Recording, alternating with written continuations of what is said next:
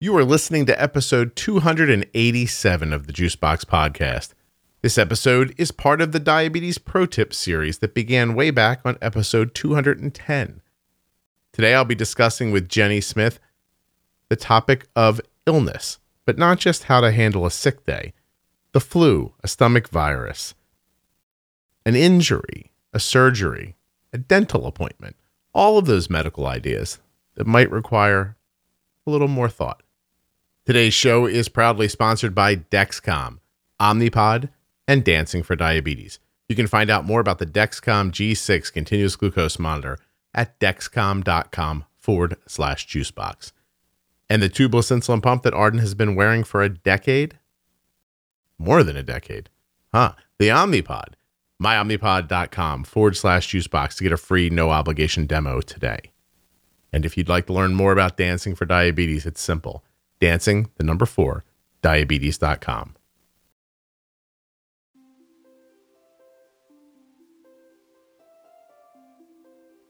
This episode is going to have a companion piece. It's the Defining Diabetes episode on ketones that will have come out at the same time.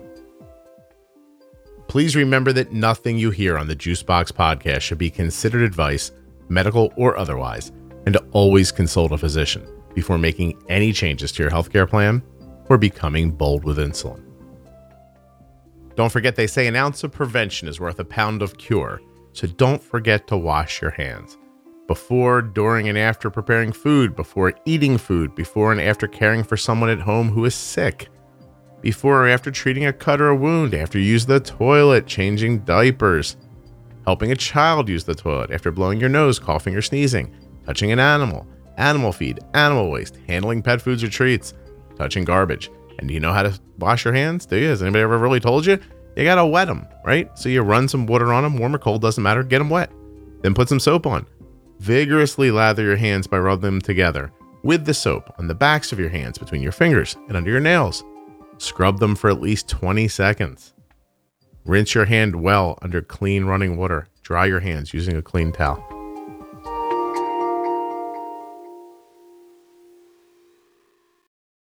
Jenny, let's do a big sick day episode. And so I'd like to try, if we can, to get through sort of a regular sick day, like, a little beyond the sniffles, the flu, a stomach virus, an injury like a broken bone or something I might have to take, a steroid for, and then an actual surgery. And where do I want to start?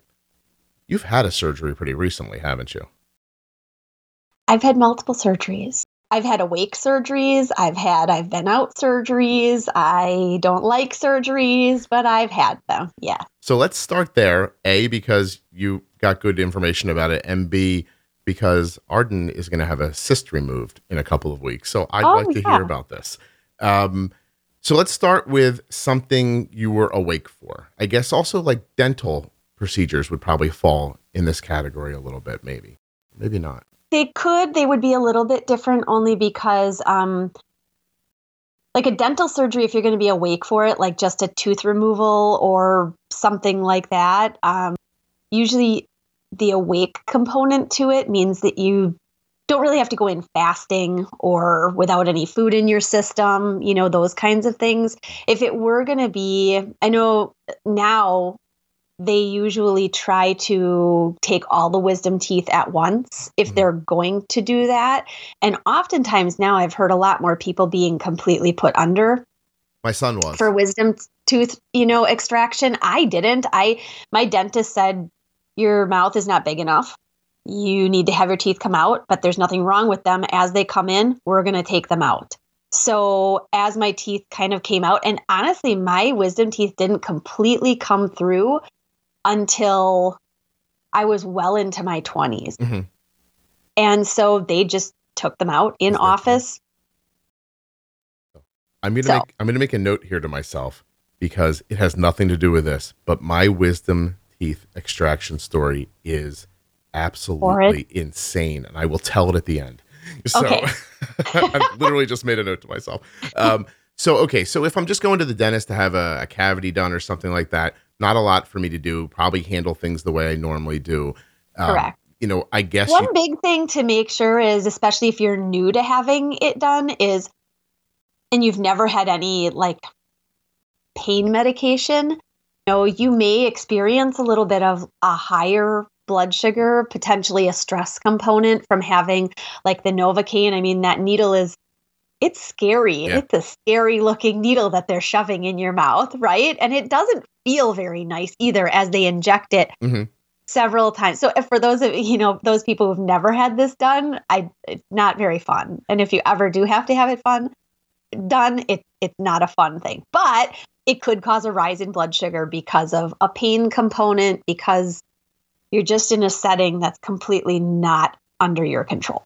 So, but other than that, yeah, you shouldn't have to go there fasting or make any true adjustments to anything. In the future, if you had a second surgery or a tooth extraction or tooth work and you knew what happened the first time, you could potentially look back and maybe make adjustments like setting a temp basal increase or taking a small amount of bolus ahead of time to offset a rise if you don't want it, or just correct after if you're not quite sure what's going to happen. Yeah, especially I'm thinking if you're trying to, I'm not usually up for like run high to avoid a low kind of situation, but if it's an hour and a half in the dentist office and it makes you comfortable, let your blood sugar be a little higher for that, and then get at it. And because I guess too, if you're numb, taking in juice or gel or something like that could end up, so you don't want to be in that situation. Could be harder. Yeah. Exactly. Yeah. So in some things like that, it's a little bit safer to potentially be a little higher if it does end up rising. I mean, obviously don't go in at a blood sugar of 250 just because you're scared. But if it rises up, higher than you'd love it to be, again, an hour and a half of being too high, you can correct it after without worrying that things are going to drop too much and you can't chew anything, then that's okay. So this is so funny. I'm going to ask you, when I say leave it a little higher, I have a number in my head. What's your number? I'd say a little higher would be like 180-ish. Oh, yeah. So I might be insane, actually. So I was like, it could comfortably be around 135-ish in there. You don't want to get crazy. That thing starts drifting to 160. I got to fight with it then, Yeah. But the point is wherever you feel like you can keep the control. And if you're real stable, that could just mean like dialing your basal back a little bit to just let your blood sugar kind of come up a little bit. Correct. You might not have to eat something to make it happen. Okay. So that's simple. Now, moving on to the next step of it, wisdom teeth knocked out cold. Now, I do know this from my son. If you get a good doctor, you're only under a very short time. But when you come back, you are not in any shape to make decisions, drink, eat. My kid said some crazy stuff on the way home from that doctor. And then even once his head cleared out, which I have to admit didn't take too long, he's bleeding. His mouth is packed with gauze and everything. So I guess are we in that situation now? We're better high than low? It would be better than to be, and again, in that case, if you went into that surgery to be put out and your blood sugar was nice and stable, let's say 120 even, it should, for the short amount of time of that type of a procedure, it should remain stable, or it might climb again from the stress on the body. Yeah. In the aftermath of that, though, again, it would definitely be better to be a little bit higher than you're typically running. And again, I'm not saying like 180, 200 high. Obviously, you could correct to bring that down safely. But if you're running like 140, leave it. Yeah. There is no detriment there whatsoever at 140, as long until you can take something in or start to eat, or whatever the dentist told you for when you could start to eat again. Even with my wisdom teeth being taken out one at a time, I think I had two taken out the first time. It was a bottom and it was a top wisdom tooth. And I remember a couple of days of like just soft. It was, where the chewing component just was not pleasant. So having a plan of action too, just like on any other sick day kind of thing, having some things ready to go, especially if you're an adult and you're taking care of yourself. Having some soup or some broth or some Jell-O or yogurt or popsicles or an ice cream or whatever it is that you can tolerate, soft enough, don't have to chew it, that you can get something in. I think that I think that as I'm thinking about this happening for Arden next year, probably my plan would likely be higher, not so high that it could get away from you higher, but Right. controllable. And then if it tries to move, just kind of keep tamping it back down a little Yep. bit, like so that you're in the power position, right? It's not out Correct. of control high, so that you're going, oh geez, I have to use a lot of insulin here, and it's not low. Just what it tries to come up, push it back down. Like play that game for a little bit, so you've got the level you're looking for, but you're still reasonably in control of what's happening. Put yourself in a power position there. I think that's how I'm going to handle it. That's correct, considering the fact that, as we've said before, the littler incremental adjustments sooner mean less insulin sitting there to potentially dump you down too low later. Yeah. And in a setting where you can't actually take anything in, whether it's a mouth surgery or this might even move into kind of like stomach bugs or those kinds of things where you may not be able to take anything in or not quite sure when you can take anything in, it's certainly better to nudge little by little rather than take this big whopping adjustment and then you can't eat anything to offset it. Yeah. I think bumping and nudging is the way to go. On this. So as I'm considering it right now for the first time talking to you, and when Arden's wisdom teeth come up, I think that's definitely what I'm going to do. I'm going to shoot for 140 in that range. Take your advice over my advice, maybe more like 140, 150, and then just keep knocking it down if it tries to run away, basically. Just kind of keep tripping it. As it tries to get up and run, like, nope. And find out ahead of time what her favorite soft or cold things are so you can have them ready. Well, yeah, you're going to have to prepare, right? Like you're going to have, this is not something you're going to want to think about after the surgery is over. You're going to want this stuff. Right. Let her sit in the parking lot of the grocery store where you run in and be like, what did you want to get? And her mouth is full of gauze. And she's like, I don't know. Yeah. Right? I can't get her to pick food when she's not sick or injured. Like we were at the grocery store yesterday. I'm like, can you just grab a couple snacks for lunch, whatever you're looking for? I don't know. You decide. And I said, how about those? She goes, no. And I went, well, how are you going to tell me decide? And then I say something and you tell me no. I was like, what if I grab something that she goes, if you show it to me, I'm going to say no. If you bring it home, I'll eat it. And I went, oh, well, that's a reasonable understanding of your psyche. I was like, okay, great. So I did. Anesthesia impact at all? So some people, myself being one of them, not only do I have experience with surgery, I have experience with anesthesia. My body doesn't like it. So again, if you're going into something where you've never had any anesthesia whatsoever before, just be aware that it can cause some post-operative nausea. Many people get a little bit woozy headed. I myself just don't tolerate it at all. I talk to the anesthesiologist ahead of time. I say, you need to load me up with whatever tools you have because I will probably throw up on the nurses when you get me awake. And there's only literally been one time that I had a hernia surgery, an umbilical hernia. And man, if I could carry that anesthesiologist around in my pocket, if I ever needed surgery again, and his little toolkit of medications he used post-surgery, I was golden. Right. I didn't feel horrible. I mean, normal, but not nauseous, whatever. So anesthesia can cause some nausea. So just be aware of that. If you know that's an issue, again, talk to the doctor about it ahead of time. There are many different kinds of medications they can use to stop that. Okay. And it depends, on post-surgery. Sometimes they'll try to get you to nibble or drink a little bit of something in the post-op when you're, recovering, waking up. You can also be really, really woozy, in and out of waking up and then getting really drowsy again. And that for everybody, it takes a little bit of time to wear off. Usually in a post-op setting, they'll probably have you in recovery for at least an hour. It could be longer than that, depending on how you seem to be doing. So I've always brought somebody along who knows how to look at my pump, how to potentially do a finger stick for me, even though the nurses there could definitely do that for you.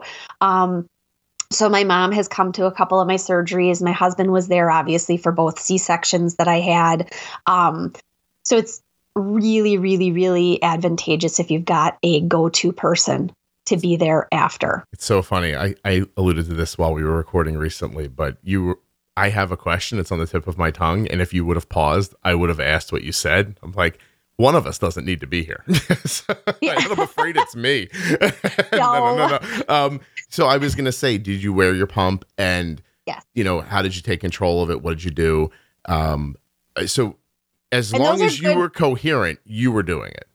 Correct. As long as I was coherent, I was doing it. It's also really an ahead of time for any type of surgery. I mean, again, like a dental kind of thing, the dentist could probably really care less as long as things are okay and controlled when you come in.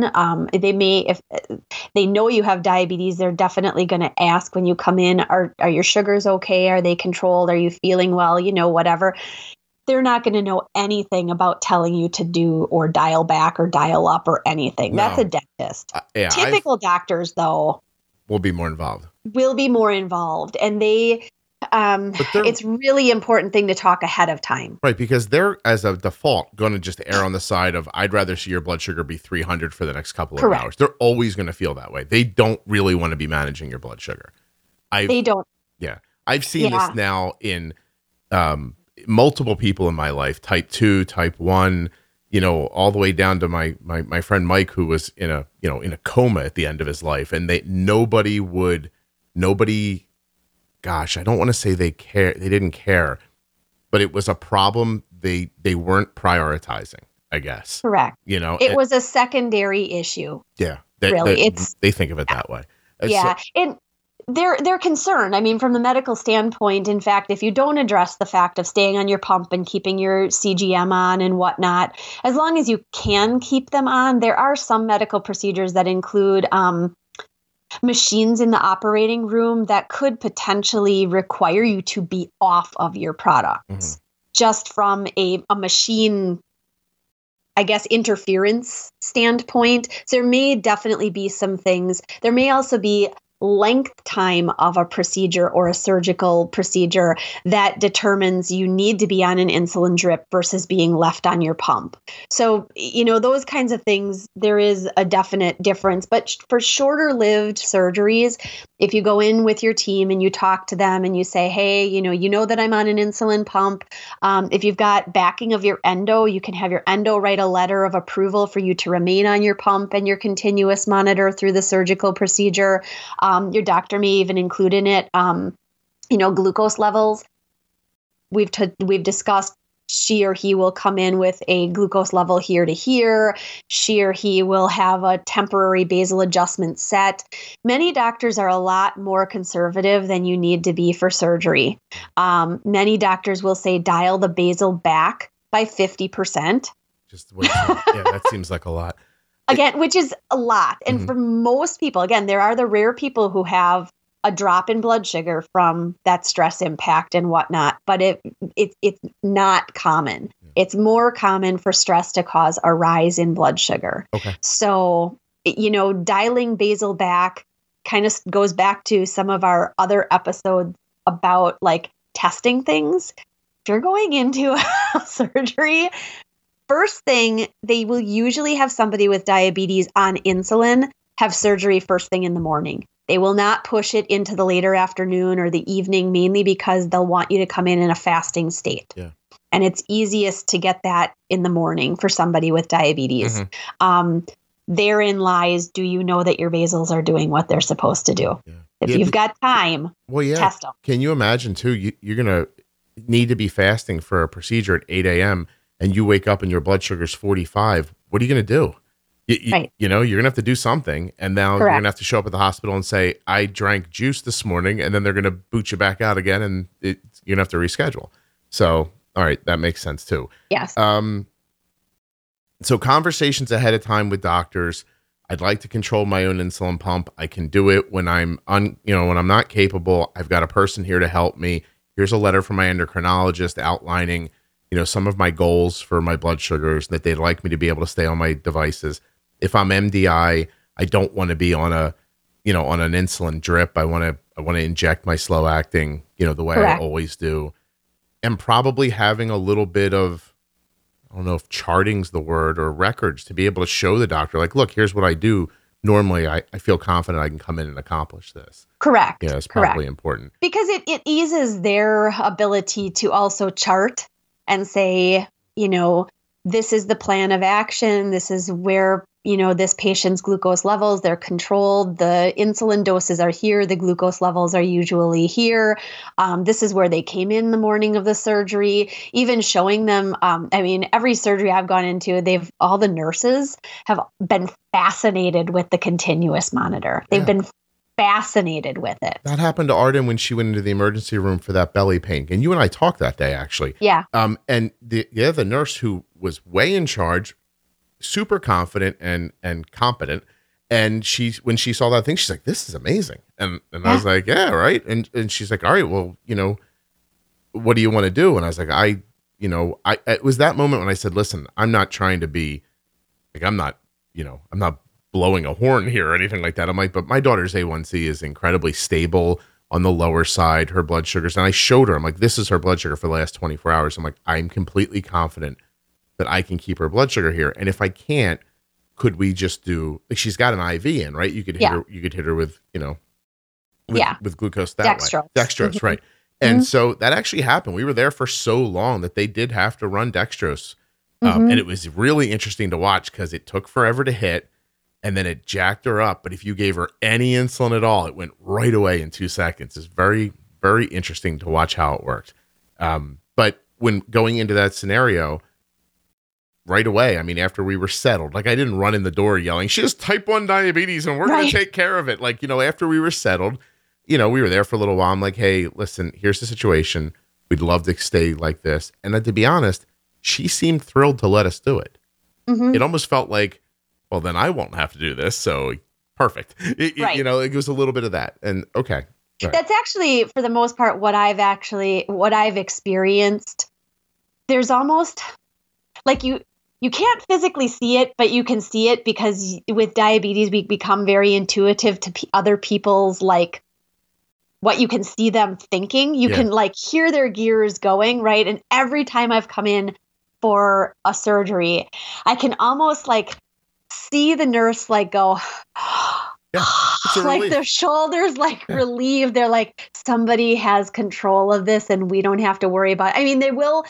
They will ask where your glucose is. If you do a finger stick or look at your CGM, report it to them, make sure that they know and are aware of where things are going.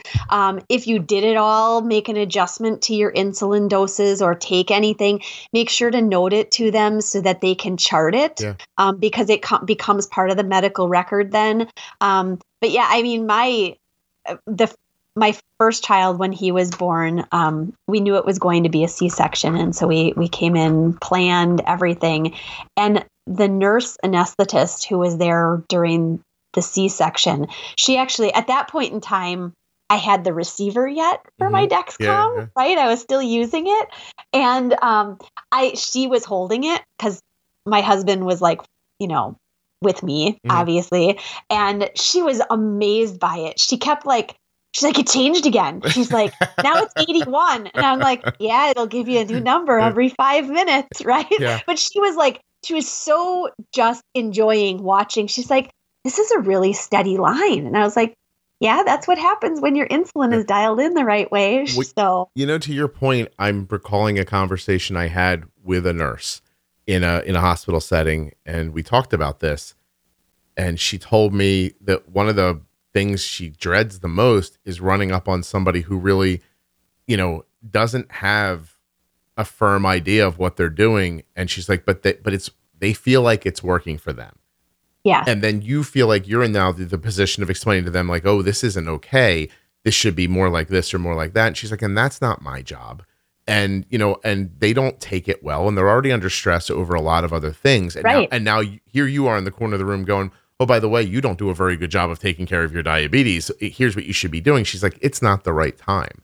No, it's not at all. In fact, when we went in for my second son's birth, management had already been established, endocrine and my MFM team had already written, Jenny will manage. If she's unable, her husband is here. He can help her manage. She will remain on her pump, et cetera, et cetera. And the nurses were really, really surprised by that because they had a woman the week prior come in on a pump and they thought she knew, just like, everything I was saying. They thought she knew. Probably, yeah.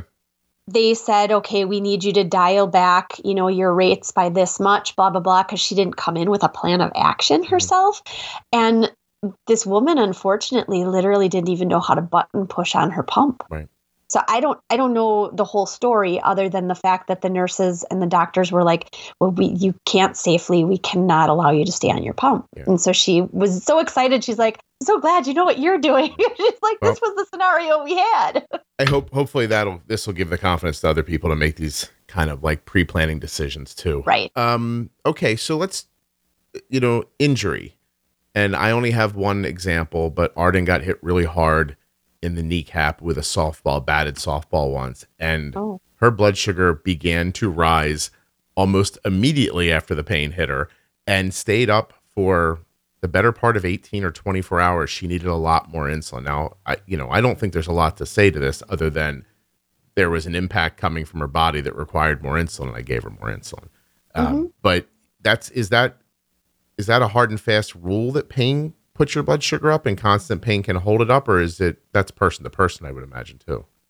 For the most part, yes. I mean, as kind of just a blanket statement, yeah. If you're in pain and it's considerable pain, blood sugars will be higher. Mm-hmm. If the pain ebbs and flows, you may find a little bit of kind of a drop down as things feel much better. And if it starts up again, maybe between pain medication or whatnot, it may start to escalate again. So yes, pain's a horrible thing. Yeah.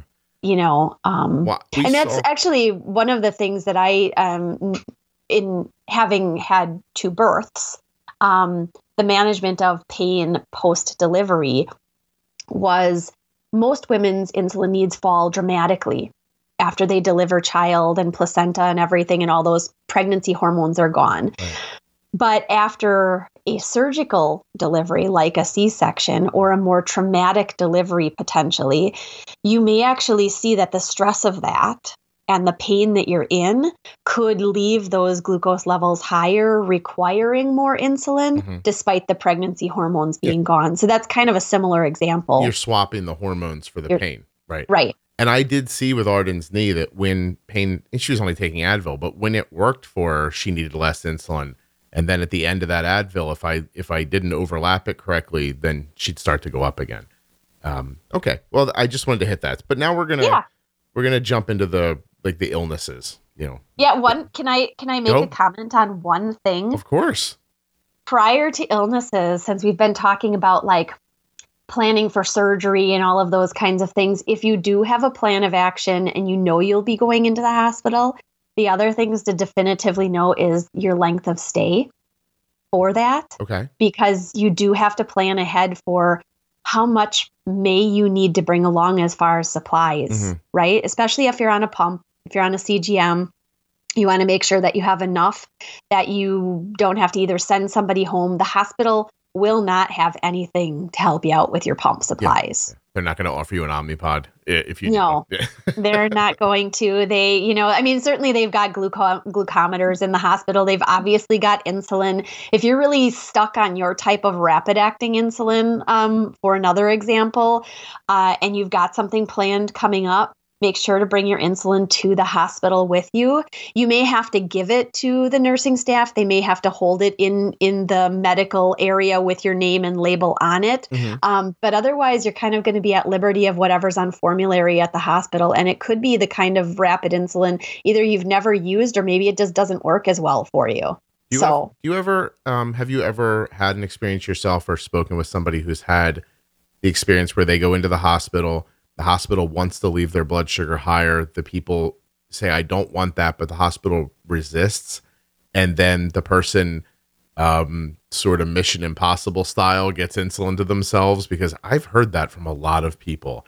Like, I had to hide my pen from the nurse, like that kind of stuff. Correct. Now that all seems. In fact, I'm sure she wouldn't mind me answering it because Ginger, who I wrote my book on type 1 with, she is an MDI. She takes multiple daily injections. She doesn't use an insulin pump.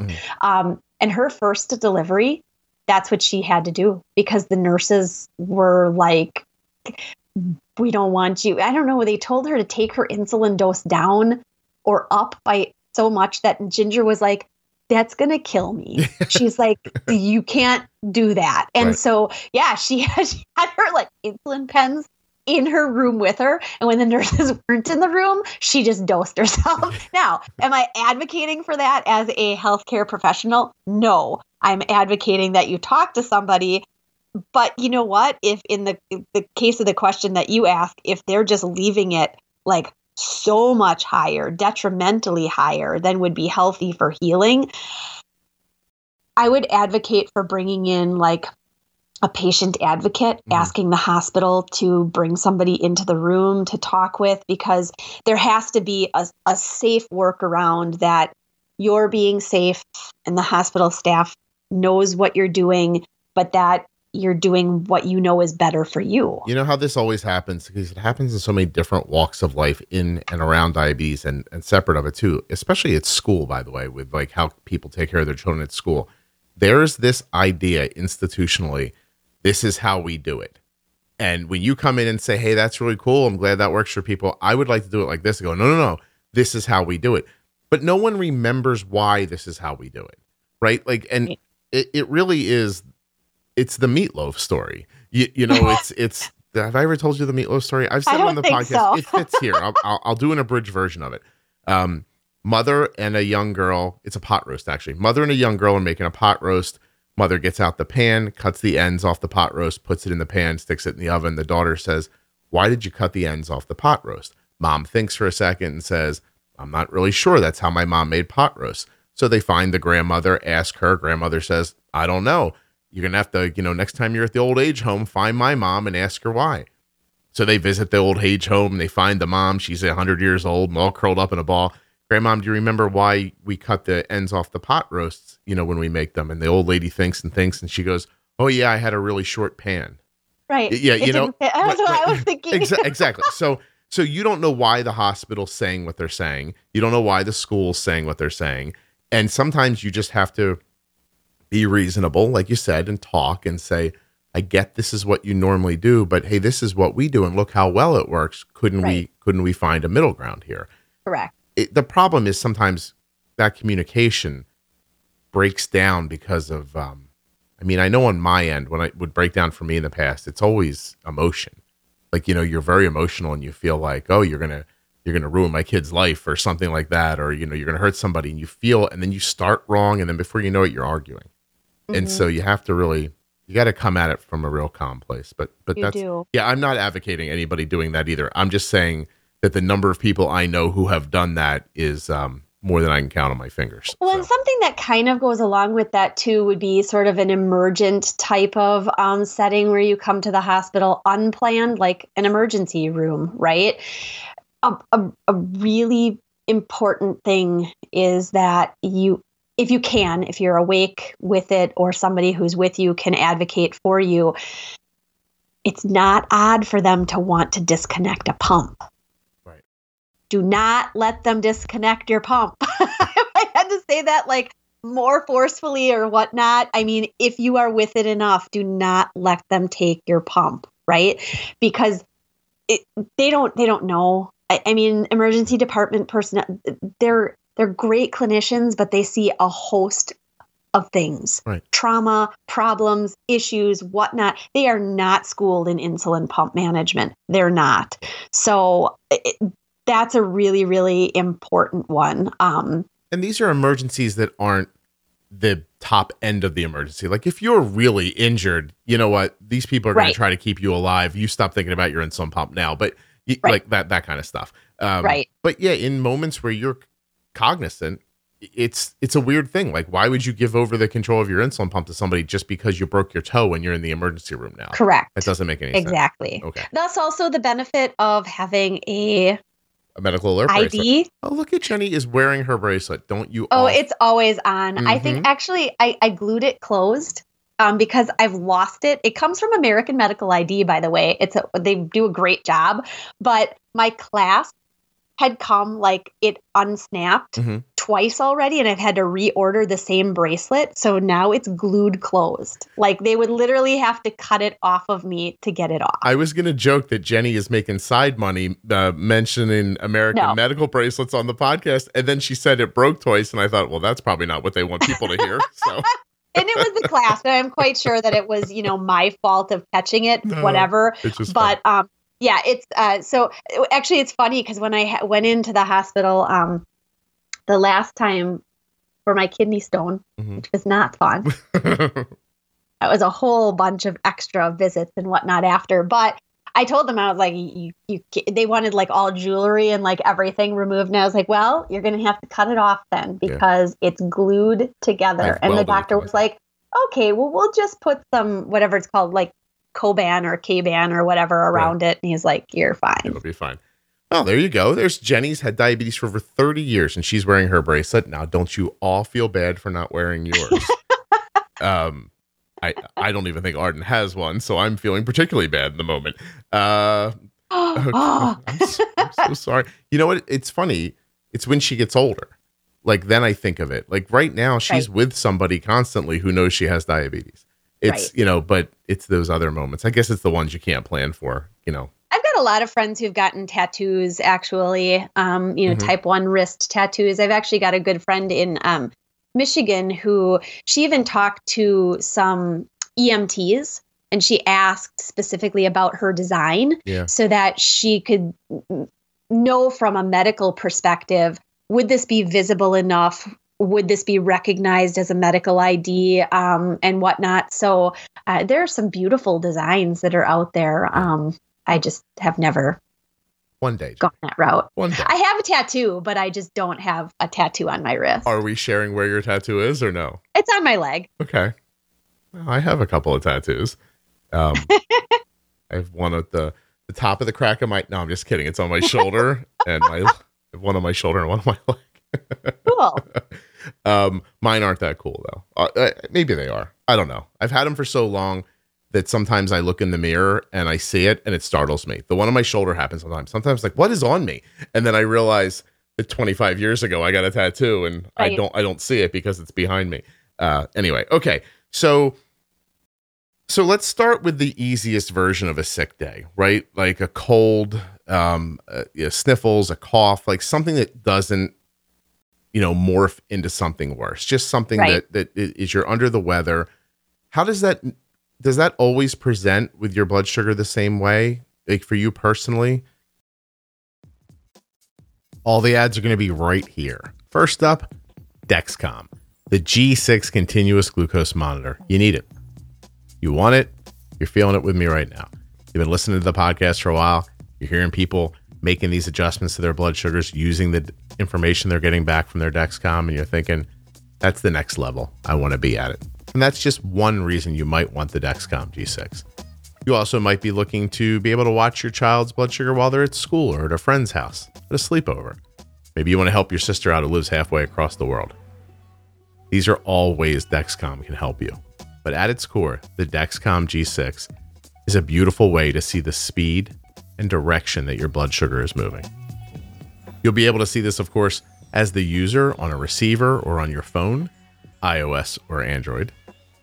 And as a loved one, if the user should give you access, you can also see their blood sugar on an Android or iPhone.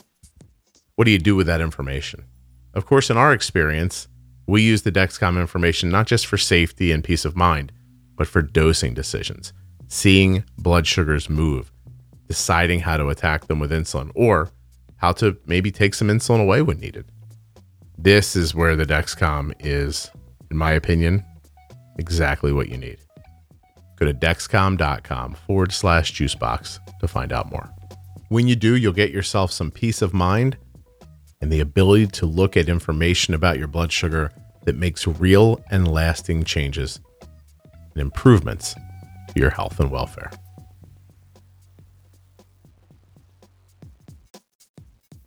The holidays are coming, and you deserve a gift. Something that's warm and meaningful, something that will add to your life, not take away.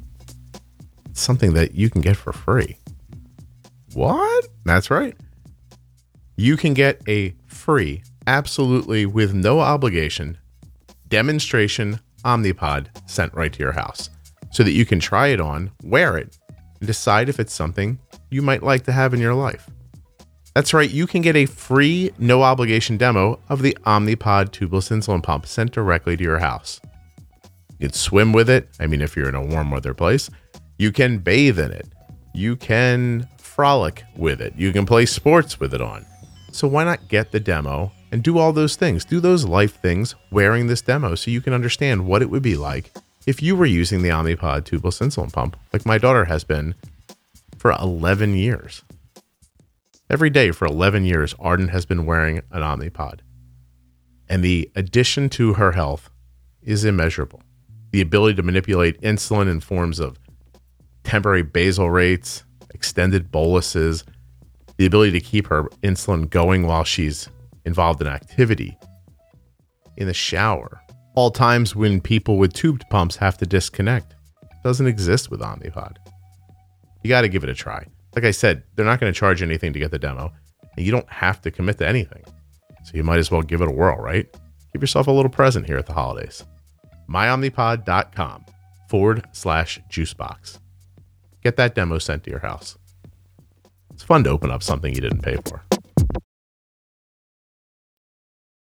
Last thing, check out Dancing for Diabetes today at dancing4diabetes.com, or whip out your little phone there. Check them out on Facebook and Instagram. They're on all the Grammy-facey things. Dancing for Diabetes. Dancing4diabetes.com. Does that always present with your blood sugar the same way? Like for you personally? For me personally, it does. I've found that just the typical sniffles, I'm not really feeling bad. I'm just feeling kind of like stuffed up or something. Typically, I don't see any change in my blood sugars whatsoever. I don't see any change in my insulin needs whatsoever. It's not really until I start feeling sick where I might feel a little more fatigued, tired, kind of run down, like I could go to bed like at 8 p.m. instead of 10:30, right. Kind of thing. Like a good thing for me to know that I really don't feel good is that I just don't want to work out, because I typically do something every single day for a workout. And if I really would rather like skip the gym, you feel like that? I know that I'm really not feeling great. But blood sugar wise, I already know that I'm not doing great because I'll see an incremental creep. Excuse me. I usually need about 20-25% more insulin with something that's got me kind of just not feeling the best at all. Right. So with Arden, when she has the regular just sick day sickness, her blood sugars are so easy to control those days. I don't like, but not like I'm coughing and my chest hurts or there's, snot flying out of my nose or something like that. Just when she's a little under the weather, her blood sugar is easier. Now, maybe if I really delve into that, maybe she doesn't eat as much during those days. Like there could be another reason that I'm wrong about. But I have heard people say, both ways, like I need more, I need less. And so for this, right, hydration really is got to be step one in probably all of these, right? You have to stay hydrated, keep food in you, as best you can, so you don't get into one of those deficits where you've got a bunch of insulin going and there's nothing inside of you and you drop quickly. It is kind of morphing that from just a regular sick day to a slightly more sick day where you're under the weather, maybe have a bit of a fever. Is the biggest fear, what if I need to eat and I can't? Or what if I get sick to my stomach and my stomach empties? Like, what do you think of the biggest fear around being sick as being? I would say it's more it's not like the congestion, the nasal, the bronchitis, the ear infection. That's usually not. It's more the bugs that hit the digestive system that are the fear for most people. High blood sugars, most people will realize that they need more insulin, whether they're just throwing insulin and correcting because they're staying high, or they actually intuitively are like, I need to bump my basal up. I'll use a temp basal here because I'm just running across the board high. Right. That's not so much the worry. It's more gosh, I really don't feel very good. Things could be coming out one or both ends and nothing really seems to be sitting well, or you have consistent enough nausea that you can't really do more than a sip every hour. Yeah. Those are more of the bugs that worry people. So, I mean, there are some kind of hard and fast rules. You know, if your blood sugar is on the lower end, declining or dropping, and you can catch it ahead of being too low, you can, if you're using an insulin pump, set a temp basal decrease about 80% for about 2 hours. Okay. So if you're really nauseous to the point that you can't take anything in to stop that drop off, you can decrease basal enough, again, before you actually are too low, to stop the drop and sort of curve you off until you could get a little bit of something. Usually extreme nausea doesn't last like 9 hours at a pop. It kind of ebbs and flows through a stomach bug.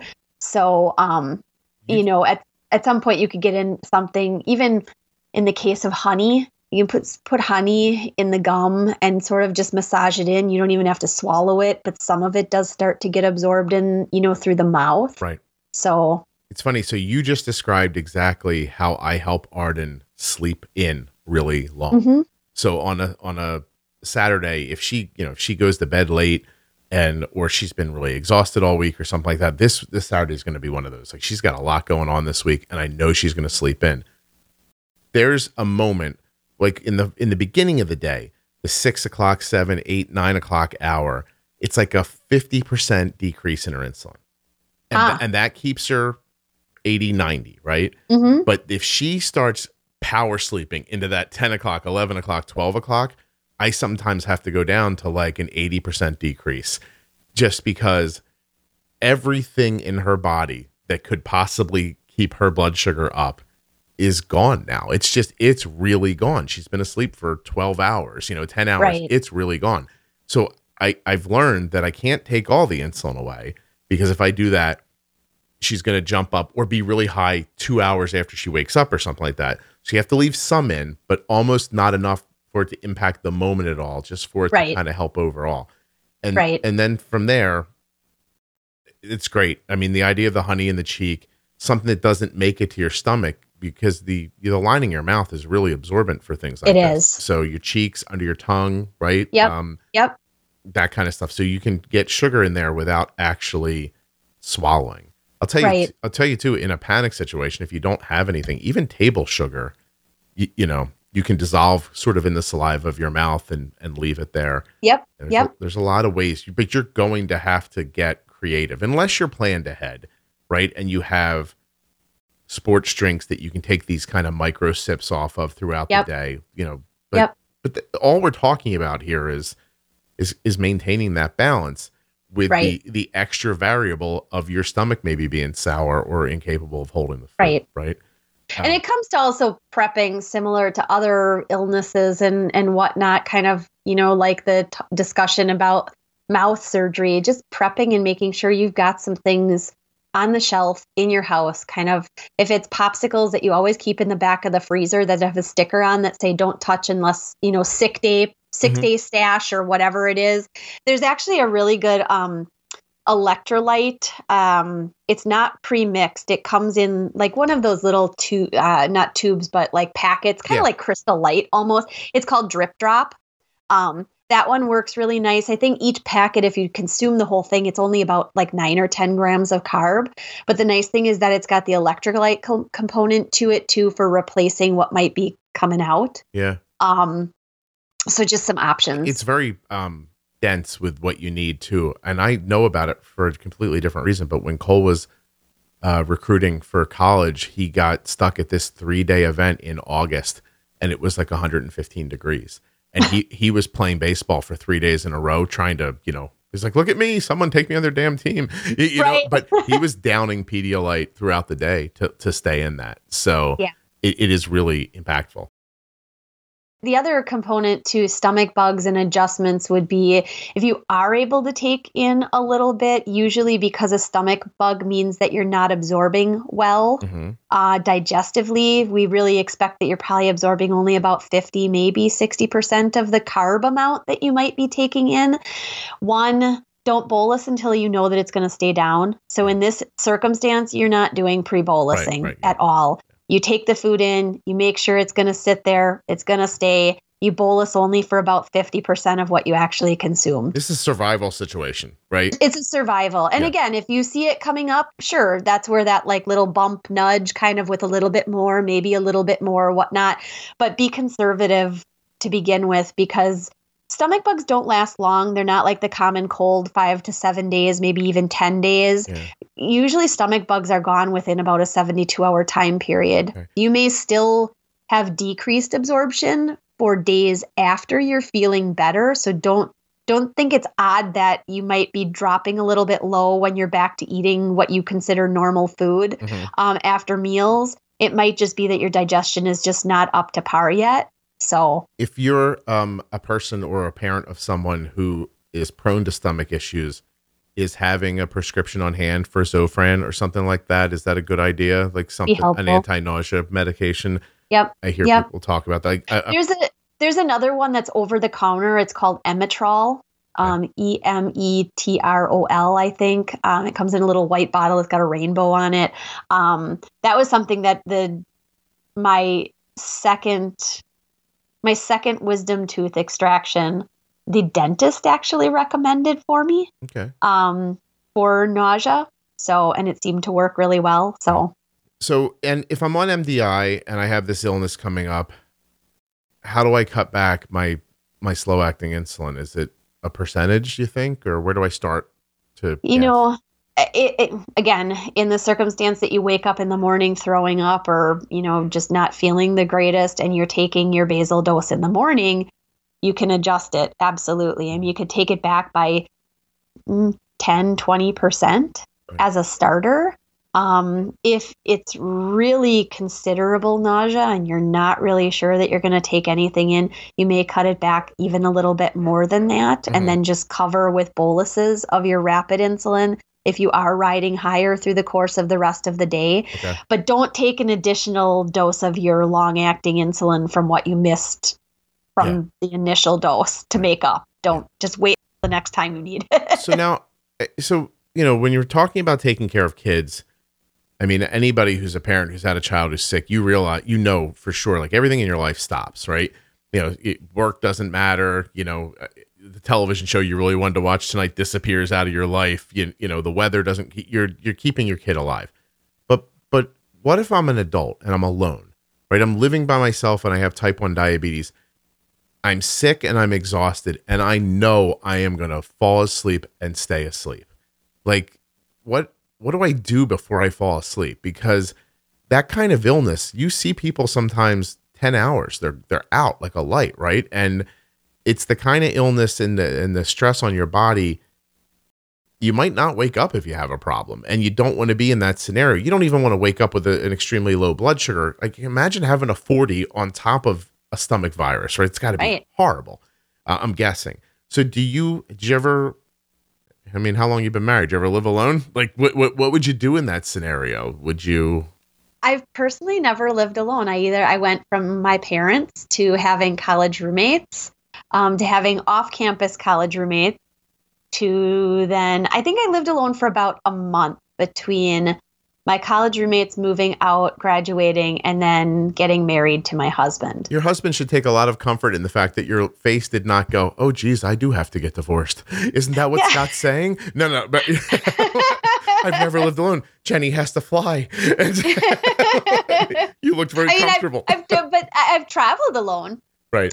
So in that circumstance too, there are always like safety pieces, when I travel alone, I actually set my CGM alert for a little bit higher, over in the overnight time period, just because I want to know sooner than if my husband was sleeping next to me, because he's usually the one that hears it before I do. Anyway. So I got hit in the shoulder last night. Don't you hear that? And I'm like, no, because I'm sleeping. She's like, it's beeping. And I was like, all right. But for those living alone, I think some strategies, again, this would be a staying safe by being potentially a little bit higher is actually better. Mm-hmm. So if you know that you are just like done and you are out and you are going to go to bed and you may not be up for the next 10, 12 hours, just set a temp basal decrease. Or again, if you're going to bed at night and you know that wake up in the morning at 6 o'clock is probably not going to be until 10 o'clock because how horrible you feel, maybe you take your basal insulin injection dose down a little bit. You know, I mean, there's safety things. Yeah, you may wake up higher than you want to be, right, but it's in this scenario of being alone, that would be the safer case. I mean, I'm not advocating, obviously, for waking up at 200 or 300 or whatever, but yeah, you know, if you wake up at 180 instead of waking up at 100, you know what? At least it's safe. Well, I mean, the idea is to get through this unconscious time period and back to conscious safely. Correct. That's what you're shooting for. The other component too could be, you know, setting alarms on your phone or setting an alarm clock in that time period just to wait. I mean, as much as you want to sleep and need the rest because you don't feel good, if you really are worried because you already took your basal insulin and you can't adjust it now, or you're getting to that point of just needing to lay down and you just had a meal and you're not quite sure what that bolus is going to do for you, set an alarm. Right. Yeah. I mean, everybody should have an old $8 wind-up alarm clock they can pull out of a drawer. Correct. And set across the room so that you can't just reach over and touch snooze on your phone. Yes. And get out of it that quickly. Okay, well that's really, I think we're finding a lot of good ideas here. Good. So real quick, medications around illness, cough medicine. You know, they make some without sugar, I guess, or I could bolus for it. They do. It's called diabetic tussin. Diabetic tussin? That's what it's called.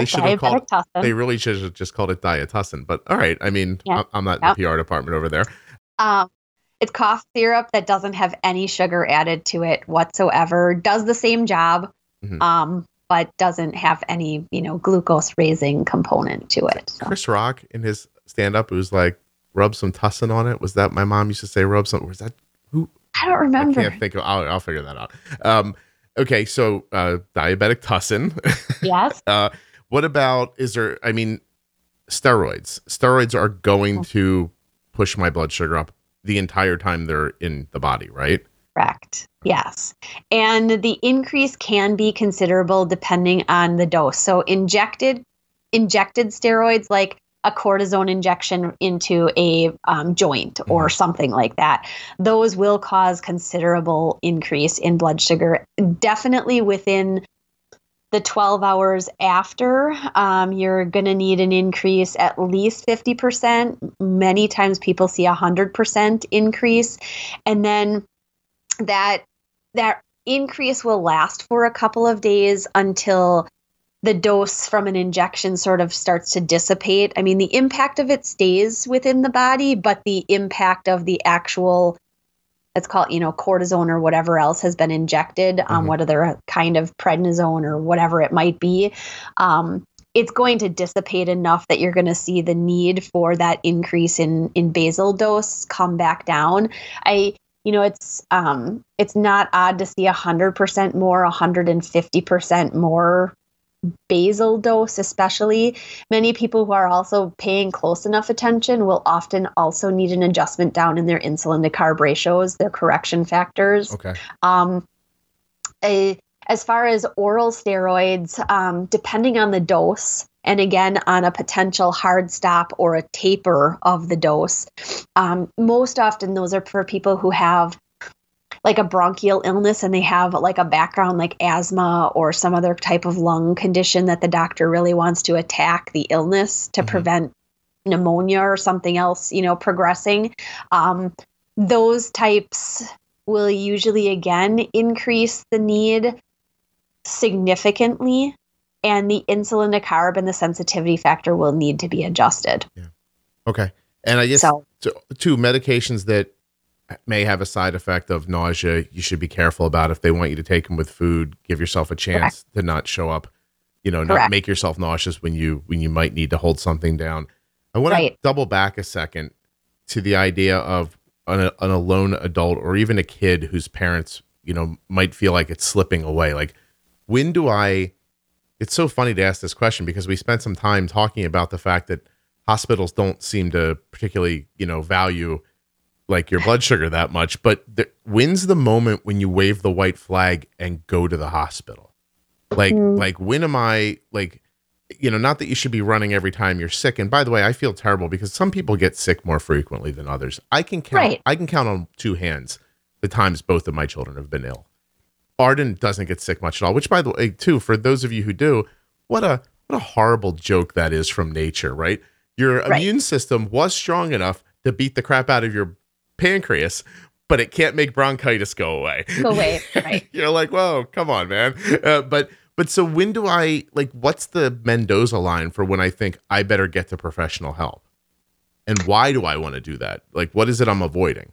That kind of comes in, and I know we had a whole discussion, an episode all about ketones and how to look at that and whatnot, but that kind of brings that into the picture as far as blood sugars and or hydration. And if you are ill and you're really not feeling good, check ketones, because in the case of moderate to high ketones, those often, especially if you are not feeling well and you can't get enough hydration and fluids in, you may very well need to go to the emergency room. In that case, and your blood sugars may not look like high enough to say, well, gosh, this is really bad. I have to go to the emergency room or the hospital. But if your ketones are at that moderate to high level, you definitely need some help clearing those, or you're going to be in trouble. And an IV would help with that, right? An IV would help with that because they're not going to make you down a whole bucket of water via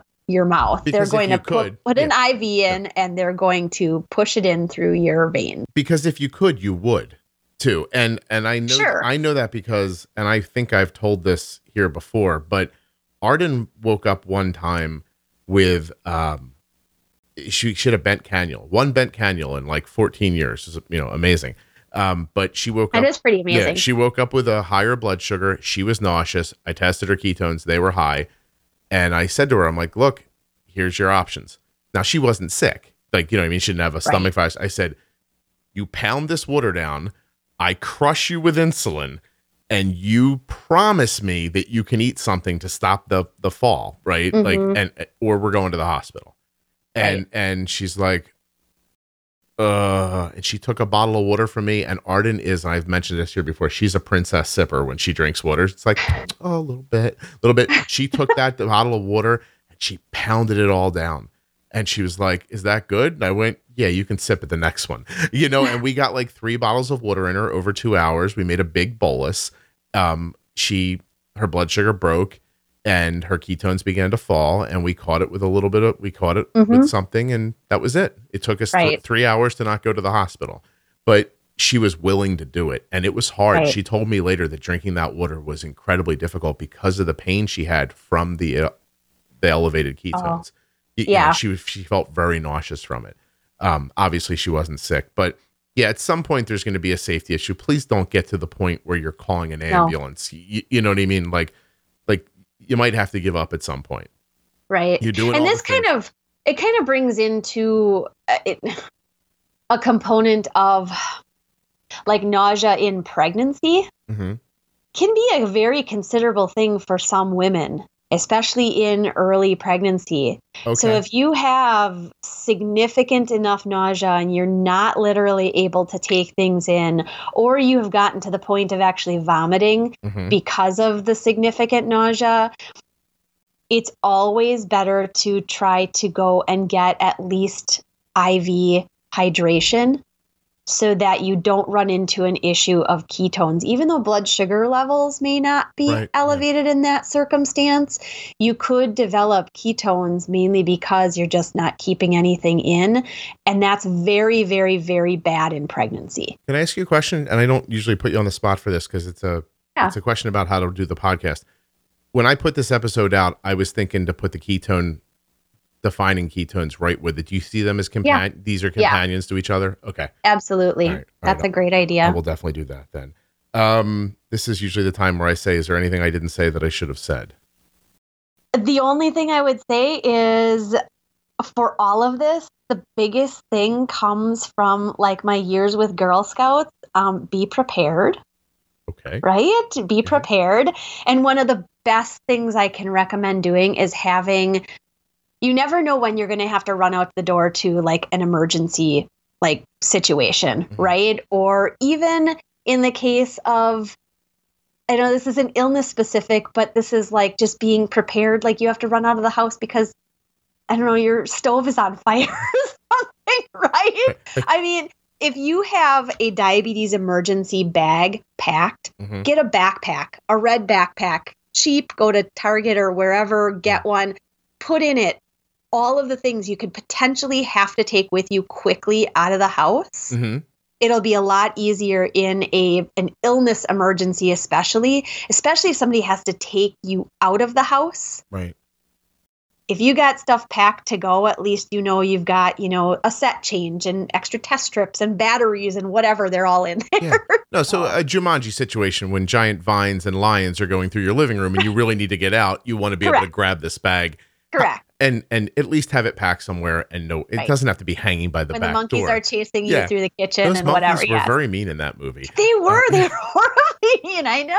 Or Robin Williams. And now people are like, Robin Williams wasn't in that movie. That was The Rock. How did you confuse those things? And who is Robin Williams? But there's been 2 Jumanji movies. So young people, please leave me alone. I want to close by saying that as we were talking, I was proudly struck by how much of what is normally spoken about on the podcast translates very well to this idea of sick days. That, obviously there's heightened scenarios, but that the tools you use really aren't much different. You might use different ones in different times than normal, but it's not like, and the reason I say this is because when people are trying to figure things like this out, I oftentimes see them believing that there's some extra special knowledge that they don't have about diabetes that applies only to the day you're sick. And I still think that one of your greatest diabetes tools is common sense. And so I think that, we obviously broke things down a lot more granularly here, but it's still the tools. It's the Pro Tips series, applied slightly differently. So I thought this was really terrific. Awesome. I appreciate you doing this. And we talked so long that I can't ask you to define LADA, so I'll do that next time. Okay. So that you can go. I will say thank you. You're welcome. Huge thanks to Jenny Smith, who, of course, you can find out more about at integrateddiabetes.com. Links in the show notes. And, of course, Dexcom, Omnipod, and Dancing for Diabetes for being long-time heartfelt sponsors of the Juicebox podcast. Go to dexcom.com/juicebox to find out today about the G6 continuous glucose monitor. Or go to myomnipod.com/juicebox to get your free, no-obligation demo of the Omnipod sent right to your house. They'll mail you a tubeless insulin pump to try yourself. And of course, Dancing for Diabetes on Facebook, Instagram, and at dancing4diabetes.com. And if you're just finding the Juicebox podcast now, welcome. Show's been around for 5 seasons. And not like, other podcasts are like they put up like 5 episodes. They're like, that was a season. A season of the Juicebox podcast is 52 weeks long. You might want to call it a year. And you're going to get 2 episodes in every one of those weeks. There's always going to be an interview with someone who's living with type 1 diabetes, and then more of a management episode. I call those Defining Diabetes, Diabetes Pro Tip, Ask Scott and Jenny. These are all episodes where we break down more management ideas. So find those and check them out. The feedback I get from listeners is really encouraging. As a matter of fact, I will go right to a review right now, just whatever the most recent one is. Let's see, there's a bunch of them here. Here, from November 30th. This podcast should be prescribed to all diabetics at diagnosis. I have read books, scoured the internet, and attended hours of training at the Endo. Yet I've learned so much more from this podcast series. Cannot recommend highly enough. So check out the podcast and maybe you'll have a similar experience to this person who said, life-changing podcast, and I am not exaggerating. Within 2 months, I lowered my A1C from 7.4 to 6.1 with obvious and easy to follow instructions. All right, now I owe you a story about my wisdom teeth being pulled. So I grew up incredibly broke. It was me, my mom, and my 2 brothers. And my mom had a job that I think at the time must have paid about $4.85 an hour. So we didn't have like fancy stuff like, health insurance and dental coverage and stuff like that. As I'm growing up, 18, 19, my friends are having their wisdom teeth pulled out.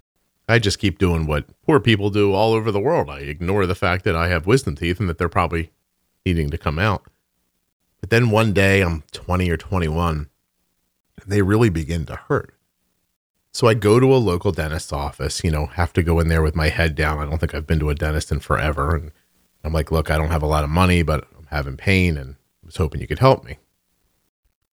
So he looks and says, it's almost like he ignored what I told him about my money situation. He's like, oh, those wisdom teeth have to come out. Let me give you the number of an oral surgeon. He can take them out for you. I said, wait, like in the office or at a hospital? And he starts telling me about, a procedure and they'll be taken out. I said, man, I can't afford that. I don't have any insurance. And he says, well, they have to come out. I was like, well, how much do you get to pull a tooth? And he says to me, what? And I'm like, if I had to pay you cash to pull out a tooth, how much would you charge me if I didn't have insurance? And the guy says, $50. I said, $50 a tooth? And he said, yes. I said, okay, I'll give you $200 to pull out my wisdom teeth. Do it right now. Well, he's horrified, obviously, not how things usually go. And I'm just very insistent. I'm like, look, if you think these really have to come out, this is the only way this is going to happen. I cannot afford to go to this oral surgeon you're talking about. So he numbs me up and calls in a dental assistant who, I swear to you, stands behind me above my head as I'm all the way back in the chair. And he takes his 2 palms and puts them on my forehead. And his job is to push down on my head while the dentist is pulling out the wisdom teeth. And boy, was that unpleasant. The pulling of the teeth, even with the guy like laying all of his weight on my head, was pulling my head up off of the chair. And at one point, I could tell by the dentist's face, he was horrified. He was thinking to himself, I should have never done this. I should not have gotten started with this, but it was too late. You know what I mean? We were in for a penny, in for a pound at that point. And he had one of the teeth out. So he's pulling, the guy's shoving down on my head. I'm trying not to freak out. And next thing I know, we're done. All 4 are out. I'm light 200. He sends me out the door with the great medical advice of don't go to the gym for a couple of days. And that's how I got my wisdom teeth taken out. My son got to go to a beautiful dentist's office. He was put to sleep in a wonderful slumber, woke up, and he didn't have teeth anymore. I tried to share this story with him, but I don't think he has any context. So I didn't seem to penetrate him quite the way maybe it would somebody else. Penetrate is not a word. I meant penetrate. But I don't have the heart to go back and edit it out. So let's just call this the end of the podcast. Don't forget, the Defining Diabetes episode about ketones that Jenny mentioned is out right now too. Well worth your time if you're thinking about sick day treatment. I hope you don't get sick. Don't forget to wash your hands. Cover your mouth when you sneeze, and to like that, you're supposed to do it in your elbow now, right? They changed the rules on sneezing. When I grew up, you just sneezed on your hands, but turns out that's not a great idea. Retrospect, it was pretty easy to figure out. I don't know why we were doing it. But the 70s, whatever. Get out there, stay safe, get a flu shot if you're going to get a flu shot. Do your best. Try not to touch your face. Oh my God, when you're on airplanes, right? Don't breathe. Just try not to breathe on an airplane. Just hold your breath for the. Just hold it in as long as you can on the plane. All right, guys, good luck. I hope nobody gets sick. If you do, I hope this episode helps.